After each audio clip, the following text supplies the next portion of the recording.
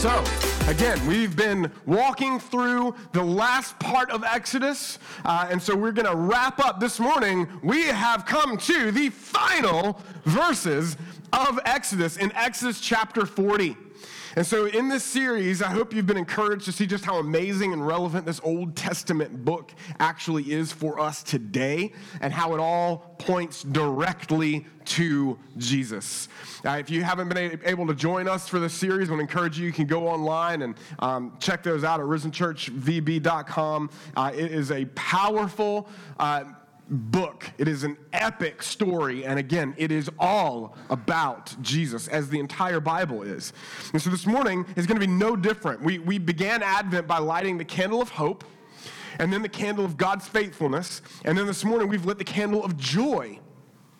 In Psalm 16, verse 11, it says, "You make known to me the path of life. In your presence," so get the imagery, "you make known to me the path of life." So there's this path. It's like you've got all these paths. Sometimes there's weeds everywhere. There's all kinds of different directions. Maybe there's wilderness on every side, but there's this path. And it's like, where do I go? How do I move forward in this life? And the psalmist here is saying, you make known to me the path of life, right? And so he says this, in your presence, there is fullness of joy. So, paths going everywhere. He's on the path with you. And he's saying presently, lean into me, right? In your presence, God, there is fullness of joy. Not partial, total. Fullness. The imagery there is overflowing. At your right hand are pleasures forevermore. And what better way to celebrate joy and the joy of the Lord than with a bunch of kids singing about Jesus or ringing about Jesus? Right? Like there's something about children that kind of ignites this sense of joy in our hearts, right? I mean, truly, like Christmas is about celebrating the joy that we have in Christ as children of God. Say children. A lot of times when we hear the word children, we think like ignorant, naive, immature. But the way that it's used often in Scripture isn't about their immaturity. It's about their trust. It's about their faith. It's about that sense of that they are vulnerable, but they recognize that they are protected by daddy, and they run to daddy. And so there's this sense of this juxtaposition, this contrast throughout the Scriptures, and especially in Exodus, that Christmas is about the joy of Christ that we have as children of God, not slaves. Not slaves, not hirelings. Not impressive gladiators even, trying to earn our freedom. Some of us kind of live like that. Like you think of a gladiator, you don't think of a slave. They were slaves. They were just impressive slaves. A lot of times people approach religion as if you're just trying to be a more impressive slave. And so what we see in Scripture, though, is that we're called to be beloved sons and daughters. It's part of why Jesus makes it clear how much he loves children, even coming as a child. And so Mark 10, there are all these passages in the Scriptures, and I love this passage here in Mark 10, verse 14. It says, but when Jesus saw it, so the kids are trying to come to him, and the disciples kind of stop him. They hold him back. And it says, when Jesus saw it, he was indignant and said to them, let the children come to me. Do not hinder them, for to such belongs the kingdom of heaven, or the kingdom of God. That's a powerful statement. Think about what that means. Like, this is how he sees us. This is how he loves us. This is the kind of unconditional care he offers, and he calls us to receive it. And in order for us to receive it, we've got to receive it like children. Verse 15, truly I say to you, just in case you're not getting it, he says, truly, I'm going to repeat this, whoever does not receive the kingdom of God like a child shall not enter it. And he took them in his arms and blessed them, laying his hands on them. Again, Matthew 18, we get to see something very similar. Verse 1.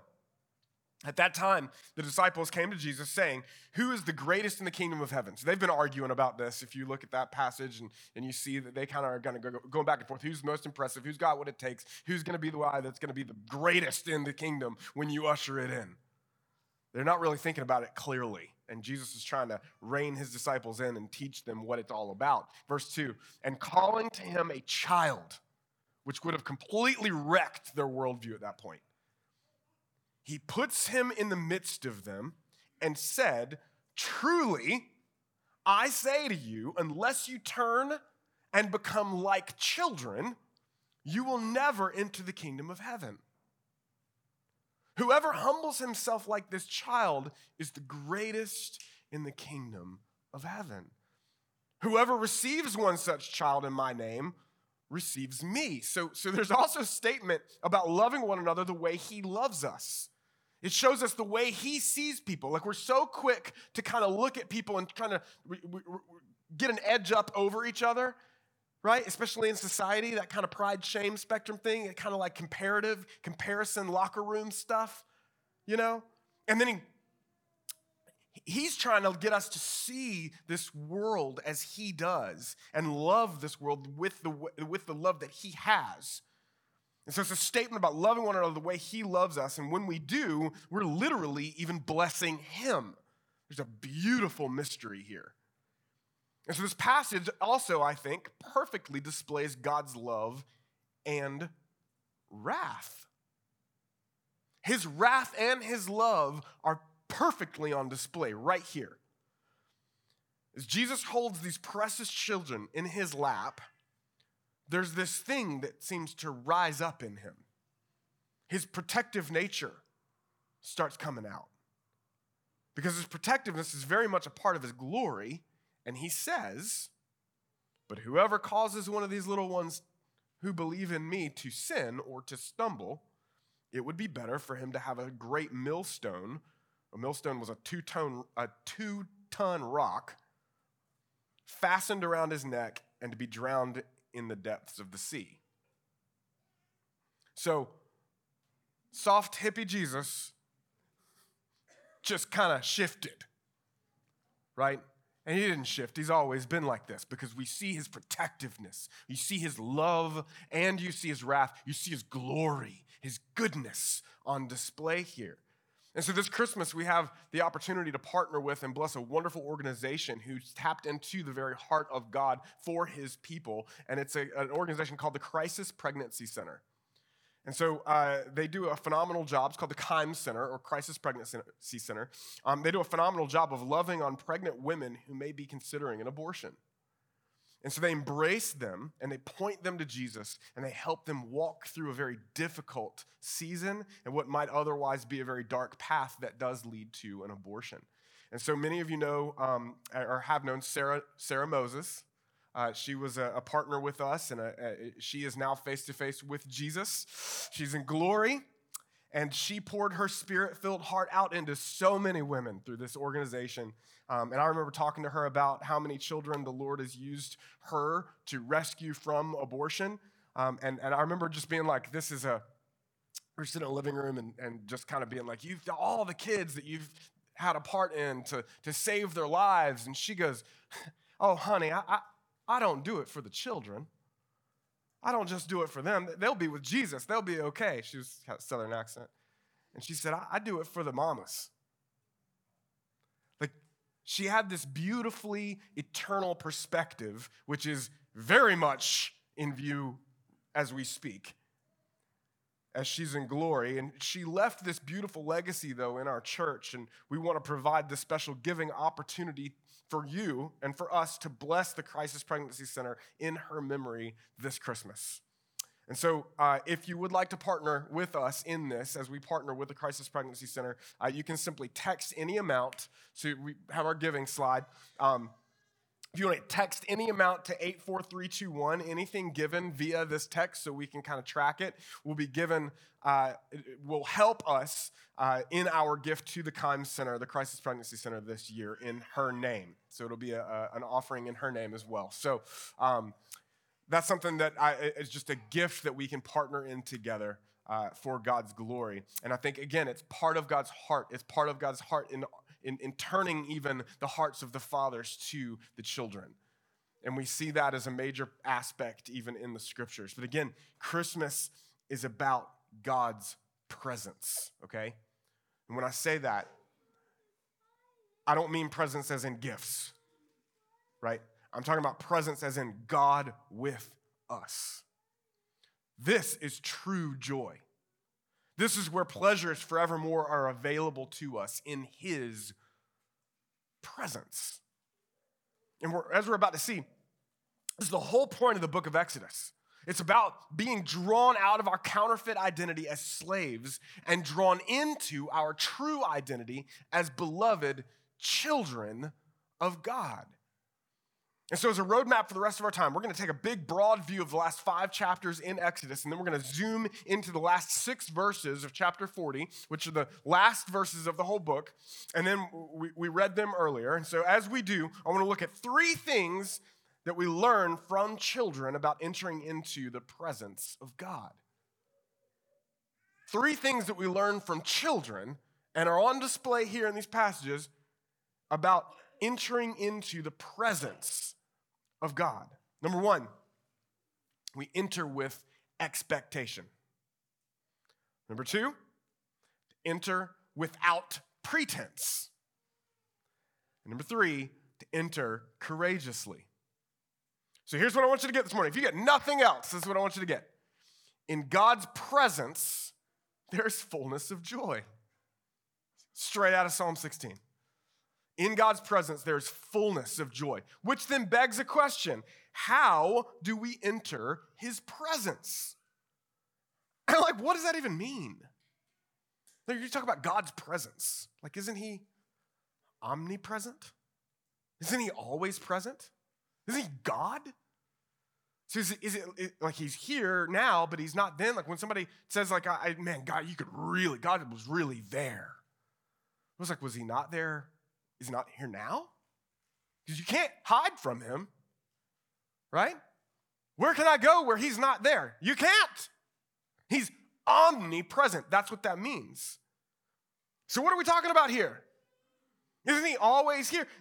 Or maybe, is he ever here? Is there some special presence that's available to us?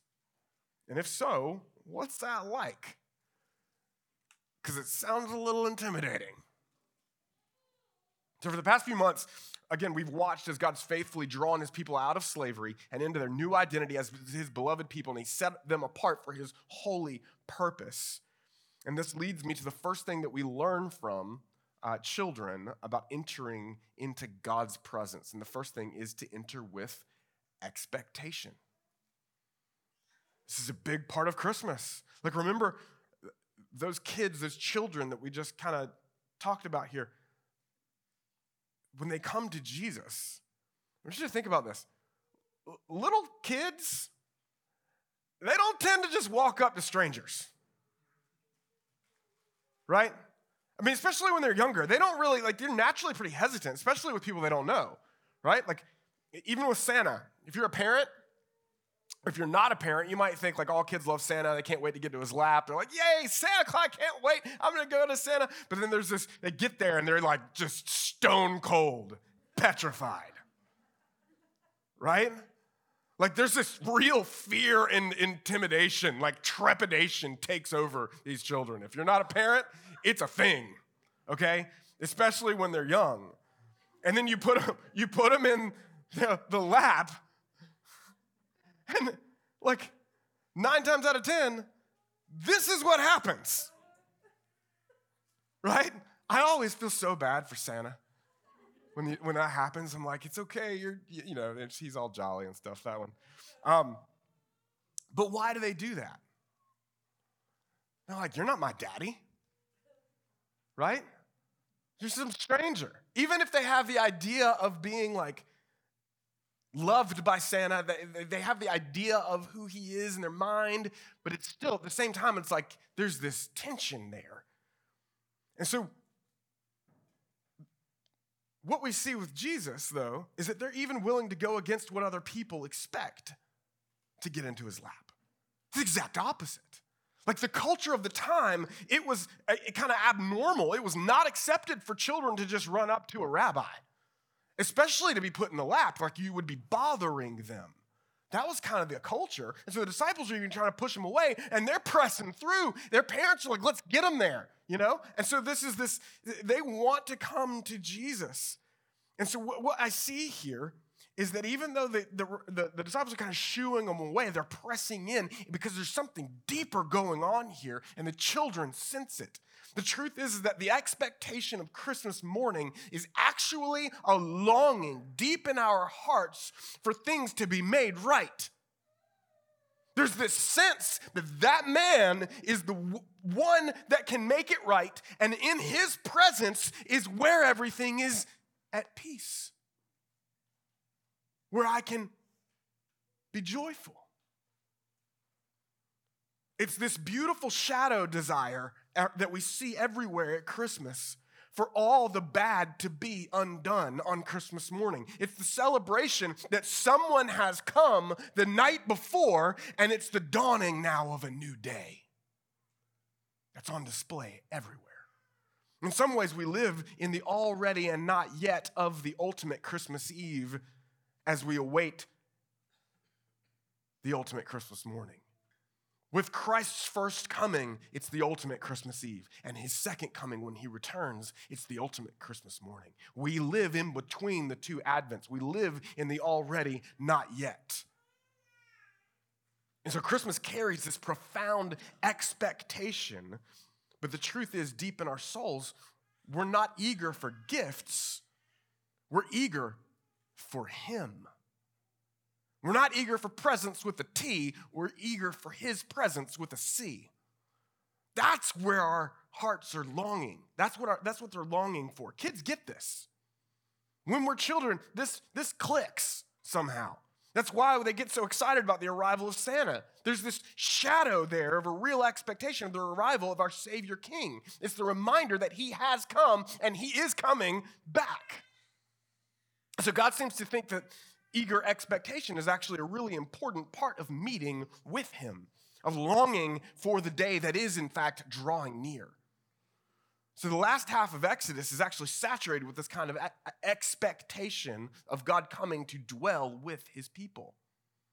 In fact, we're given this account of God giving these detailed instructions for multiple chapters to Moses while Moses is up on Mount Sinai about how to build this tabernacle. And then we're given the account of how Moses implements these instructions. And this tabernacle would be the place where God would dwell in the midst of his people. Moses was meeting with God on the mountain, but God is saying, I want to come down the mountain. I want to dwell with my people right in your midst. So build this tabernacle. Excuse me. So God gives these detailed instructions, and then we're given the account of how Moses implements these instructions. So we've got tons of scripture with the instruction, and then we've got even more about about Moses implementing these instructions. It's all part of building the expectation as we're reading through it. I'm summarizing a lot, but I want you to see that the scriptures are intentional in trying to build expectation. There's so much anticipation. Moses even has to wear a veil because he was glowing after spending time in God's presence. And that'll preach by itself, by the way. Like, are you glowing because of how much time you spend with the Lord? Right? That's a whole sermon. And yet it's still limited. There's still a limit to the experience he has with God. But God's saying to Moses and to the people, there is more. I want more for you. Deeper access. The question really is, do you want more of him? Or are you comfortable to shrink back from the mountain, from the tent? He's building his dwelling place, and that dwelling place, that tabernacle, it's laced with all of this imagery from the Garden of Eden. All these materials for the tabernacle are supplied by the generosity of the people even. It was all part of the plan. It's a principle that we see throughout the Bible as well as just this sense of anticipation because there's a partnership in the establishment of God's kingdom on earth as the dwelling place. So God's kingdom presence upon the earth has always been resourced and catalyzed by the sacrificial generosity of his people. Like, he doesn't need our money. He's the one who's supplied us with all that we have. He's the one that supplied the Israelites with all that they had. They were in the wilderness and in the desert. They had already started to worship those things, but he's saying, hey, now those things that you had worshiped, I want you to take those and generously come together and build the place that catalyzes my presence and my kingdom going forth on the earth. And so just like the Israelites, God has preordained that his church advances through the faith of his covenant people. It's sacrificial generosity. That is our currency. I've told you before, that's why faith is the true currency of God's kingdom. It's not even about the amount. It's about the faith that's connected to the amount of giving. Because it's discipleship, not just fundraising. That's how his church moves forward. It always has been. Like, when people give generously, God leverages it for more than we could ask or think. And it's all a part of our expectation, even and especially on a local church level. Like, this is the front lines of the kingdom. This is how he moves forward. So Moses puts these things into practice, all right? And all that sacrificial generosity and the gifts and the talents and the people come together. There are talented stone workers, and there are talented people that are carving things, and they're sewing, and they're bringing their things together, and they're constructing this tabernacle, and then they create the ark, and they create the Holy of Holies, where the very manifest presence of God would dwell. And it's this rising expectation, chapter after chapter after chapter. You feel it? And the truth is, a child's expectation for Christmas morning, again, it's rooted in this kind of longing. God with us. Now look at Exodus 40, verse 33.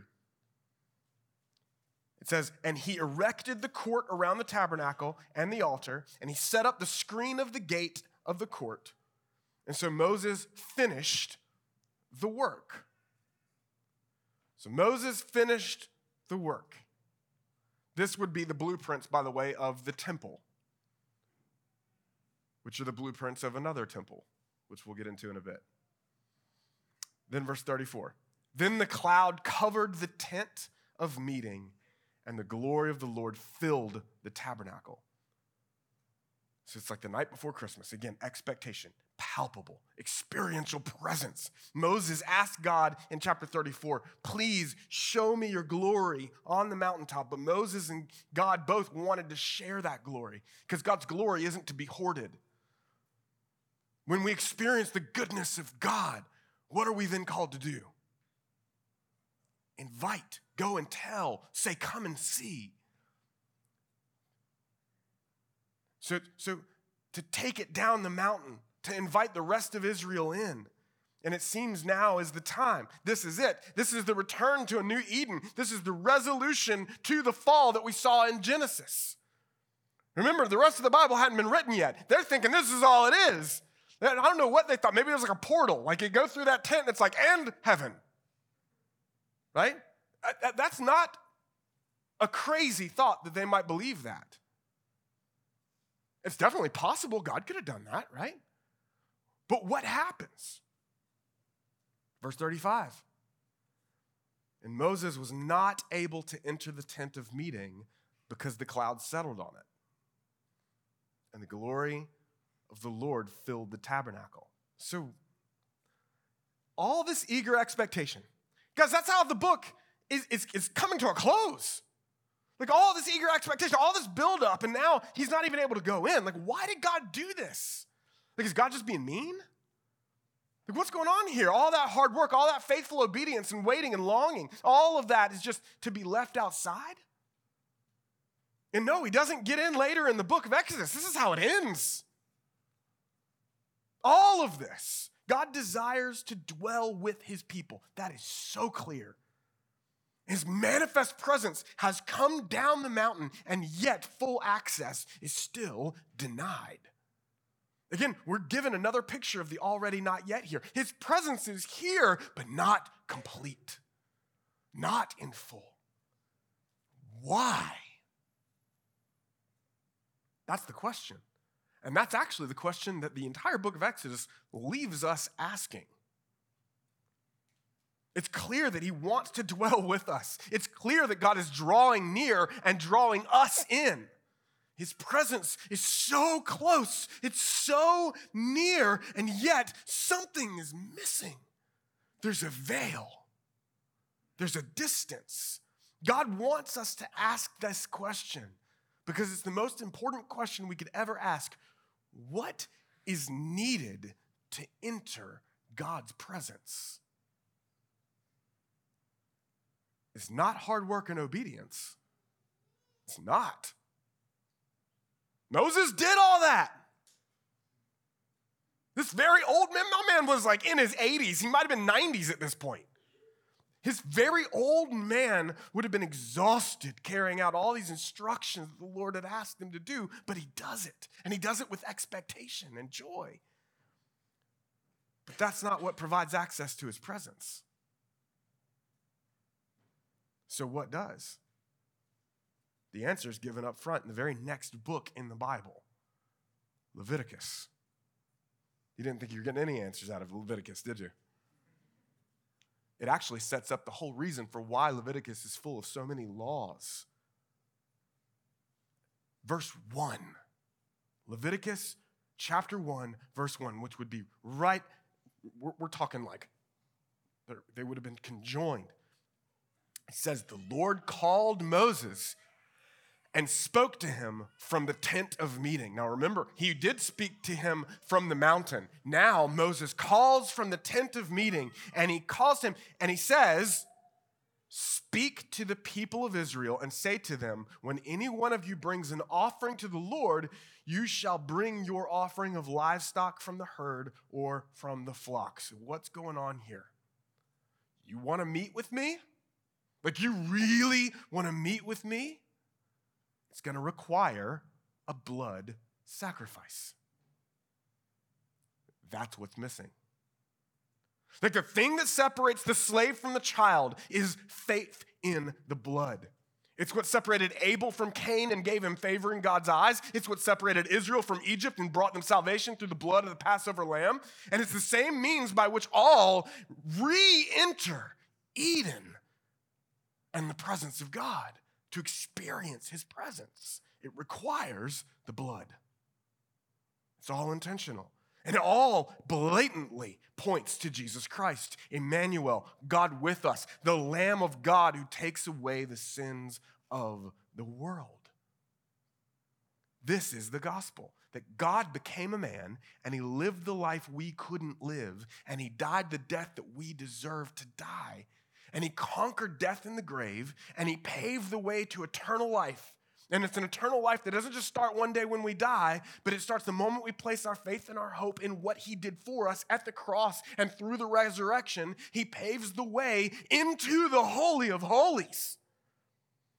In fact, we see that the veil was split when Jesus died on the cross, because the blueprints from this tabernacle were set up in the temple, and the temple had a 70-foot veil, a curtain, 3 feet thick.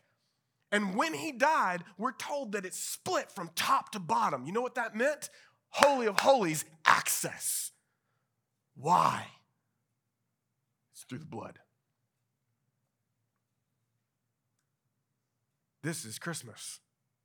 This is what we celebrate at Christmas. It's not about our pride and impressiveness. It's not about our shame or failure. It's not about how hardworking or deserving you think you are of his presence, or presence with a T. It's not about what you think you should be getting as affirmation from God or from people or even from yourself. Listen to me. All of that just robs you of true joy and is only going to leave you with hollow anxiety. All of it. So again, the first thing that we learn from children about entering God's presence is doing it with expectation, a joyful expectation that he is the solution. And it's at the core of their thoughts of the future. It ignites that joy because they expect to be met by a God who loves them. Do you?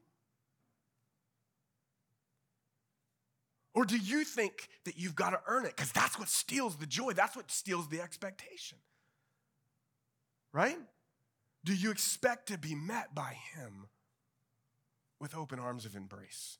If not, why?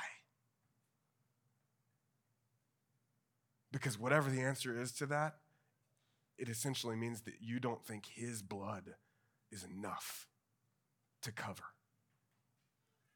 And you're putting it on you.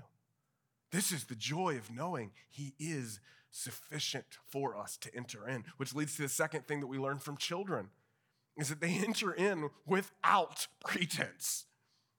Like they don't come like, man, I deserve to be here, right?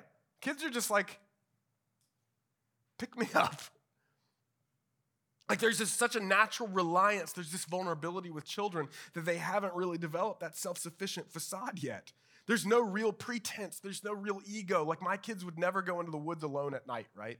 I don't know if you guys know that, or my oldest might try sometimes, but definitely when he was younger, they would never, like that's a nightmare for them. To be left alone at night in a forest, in the woods, that's a nightmare. But if daddy's there, it's a camping trip.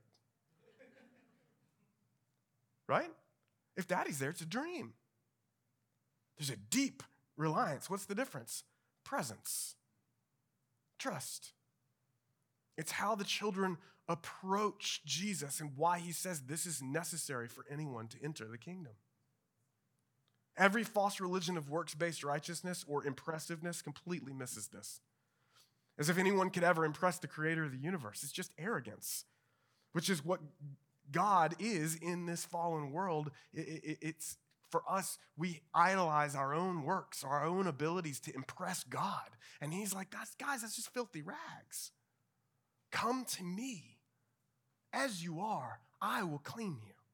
I will wash you. Trust me. That arrogance is what got us in this fallen mess to begin with. It's just joyless, hopeless self-worship. But again, Psalm 16 says, in your presence, there is fullness of joy. At your right hand are pleasures forevermore. It doesn't say at our right hand there are pleasures evermore. That's important. It says those pleasures flow from God's right hand. The works of your hands will never bring you pleasures forevermore. They just won't. You see, in the Bible, the right hand often represents a person's works. So when Jesus is described as being at the right hand of God, throughout the New Testament, we get this kind of imagery. There are a lot of implications, but one of the implications is that Jesus embodies God's work, his finished work, especially at the cross. It is finished. It's already accomplished. Now come. His work, his hand. We see his right hand. It's his hand that covers us. It's his hand that hid Moses in the rock and holds us. It's his finished work at the cross that provides our covering. It's not about what you have or have not done. It's about trusting in what he has already done for you. If you think that this is elementary stuff and you're like, yeah, I heard that, you preach this all the time, you're probably not paying attention to your soul in this crazy world. Because this is a ditch that pulls us to one side or the other at all times. And we've got to trust in what is provided for us. And what is provided for us is a child. And it's a call to be like children. And so this is not the end, though. Like it's not just when we trust in his finished work, that's not where it ends. That's where it begins. Like if you've been covered, if you've been washed clean by the blood of the Lamb, if you're hidden in the tender, protective hand of God himself, then stop shrinking back from his presence. Like lean in. Like this isn't just weakness, okay? Like this is true strength. Like Paul tells us in 2 Corinthians 12 that God's power is made perfect in his own weakness. So Paul says, when I'm weak, then I'm strong, because that's when he taps into this eternal strength and confidence that goes way beyond himself. And so this leads to the third thing that children teach us about entering God's presence, is that to enter courageously, right? When you think of children, you don't always think of courage, and yet the reality is they're so vulnerable, everything they do is courageous. Like seriously, look at Proverbs 28:1. It says, the wicked flee when no one pursues, but the righteous are as bold as lions. Romans 8, verse 14. For all who are led by the Spirit of God are sons of God. For you did not receive the spirit of slavery to fall back in fear, but you have received the spirit of adoption as sons, by whom we cry, Abba, Father, or Daddy. That's what that word means. That's right. I'm like, let the children come to me. Let's go. I'm not Jesus. Hebrews 4, verse 16. It says, let us then with confidence draw near to the throne of grace. I want you to get this. That throne is overwhelming. I'm not trying to downplay the glory of God. I'm trying to rise up your faith in his sacrifice and the grace that you have that covers you. To go like children with arms stretched out wide. To not shrink back because you're focused on your ability or whether you can or cannot measure up, but to look to him who says, I've measured up for you. Now come. Like, this is what God's drawing us into. This is what he's provided for us at the cross and through the resurrection. The only reason anyone shrinks back is either because they're not trusting in the all-sufficient blood of Christ, or they don't really care about being in his presence. Now, that could be very real. Do you even care to run to him? Do you want to see his glory? Do you want to be engulfed in your sonship? Do you to know him and to be known by him, to walk with him, to sit with him, to interact with him throughout the day, to be overwhelmed and drawn out and drawn into the glory of God, to say, show me your glory, and to accept your identity as a child of God? Or do you think you're just not worth it? Well, he said you were. Will you accept that? In John 16, he says this, verse 7. Nevertheless, I tell you the truth, it is to your advantage that I go away. For if I do not go away, this is Jesus talking, the helper, which is talking about the Holy Spirit, will not come to you. But if I go, I will send him to you. Hear me. God's presence, this is going to be a radical thought, okay? God's presence is more available to us now than it was to Moses then. God's Spirit, God's presence is more available to you today than it was to King David, who wrote most of the Psalms. You ever thought about that? David longed for the day that we experience now.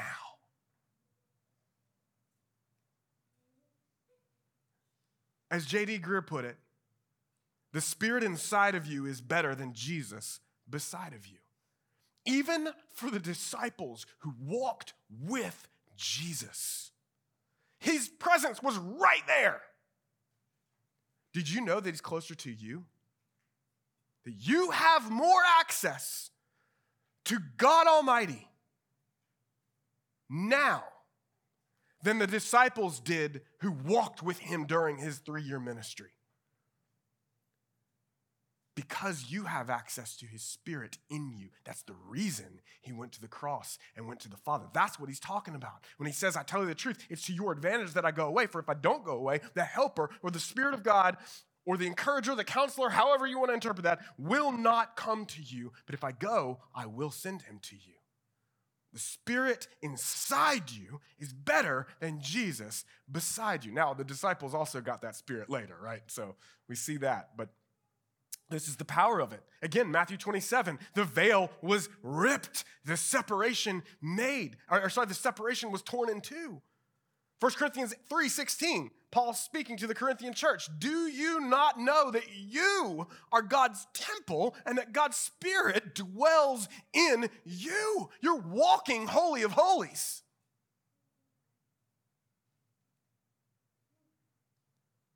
Y'all don't believe me, do you? This is Ephesians 4 paints another picture of the universe, the church as a whole, the body of believers as a group of people like living stones founded upon God's word. It's like a foundation is God's words, the apostles' teaching. Jesus is the cornerstone that orients everything. And then we are his people, this house. We become the very dwelling place for the presence of God upon the earth. access.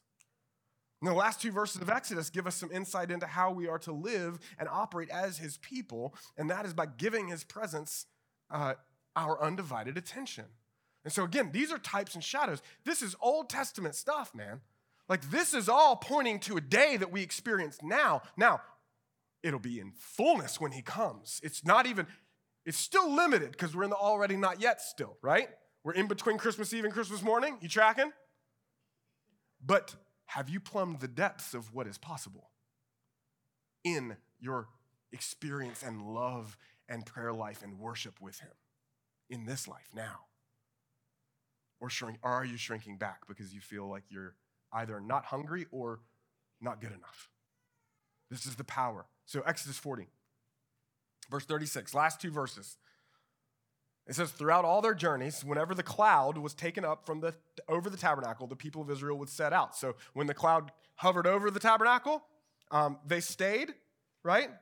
But if it was taken up, then they were like, okay, we're following where God goes.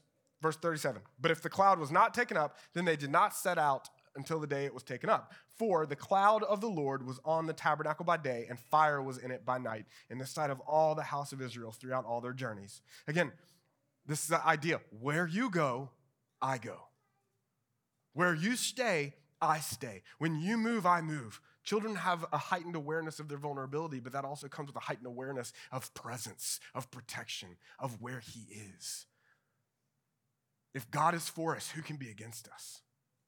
If God is with us, I want you to get this Christmas. That's what this is. He's come to us. Remember Lucy Pevensey from Chronicles of Narnia? You remember this? C.S. Lewis children's book. There's a scene where she's about to be attacked by an entire army, and she confidently pulls out this little dagger, which incidentally was a Christmas gift to her. Anybody knows can geek out with Chronicles of Narnia with me. And the enemy laughs at her little dagger, but then she raises it confidently, and as she does, the great lion Aslan, which represents Jesus, steps out from behind her. And the enemy army is terrified, and they're consumed in this river that was much like the Egyptians were consumed in the Red Sea. And the point there that Lewis is trying to articulate to us in that story and to our children is that you are Lucy. We are Lucy. Your strength, your courage, your confidence, your joy is all found in the presence of the Lord. And some of you may still be thinking, well, again, I'm not really getting this. Like isn't God always with us? Again, isn't he omnipresent or always present? Why do I have to do anything intentional? Well, he is omnipresent. But it's also clear that throughout the scriptures, there is this difference between his omnipresence and his manifest presence. And I've heard it described like children who know their daddy loves them, but they experience it when he hugs them. Think about that. Like right now, I've got 3 kids, and many of them downstairs, I think all of them are downstairs. and they know that I'm their daddy. They know right here, they know that they're loved. And if you ask them, they're going to tell you it's a deep truth. I am the son of John Allen, the daughter of John Allen. Like they know that. They know that I am their daddy, cognitively. It's a deep truth that I'm determined to just spend the rest of my life getting in their souls, though.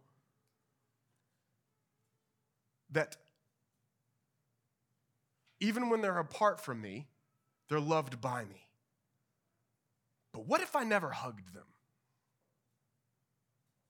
Like, what if I just said, when I come home, I stand at a distance and say, I love you guys, but stay away.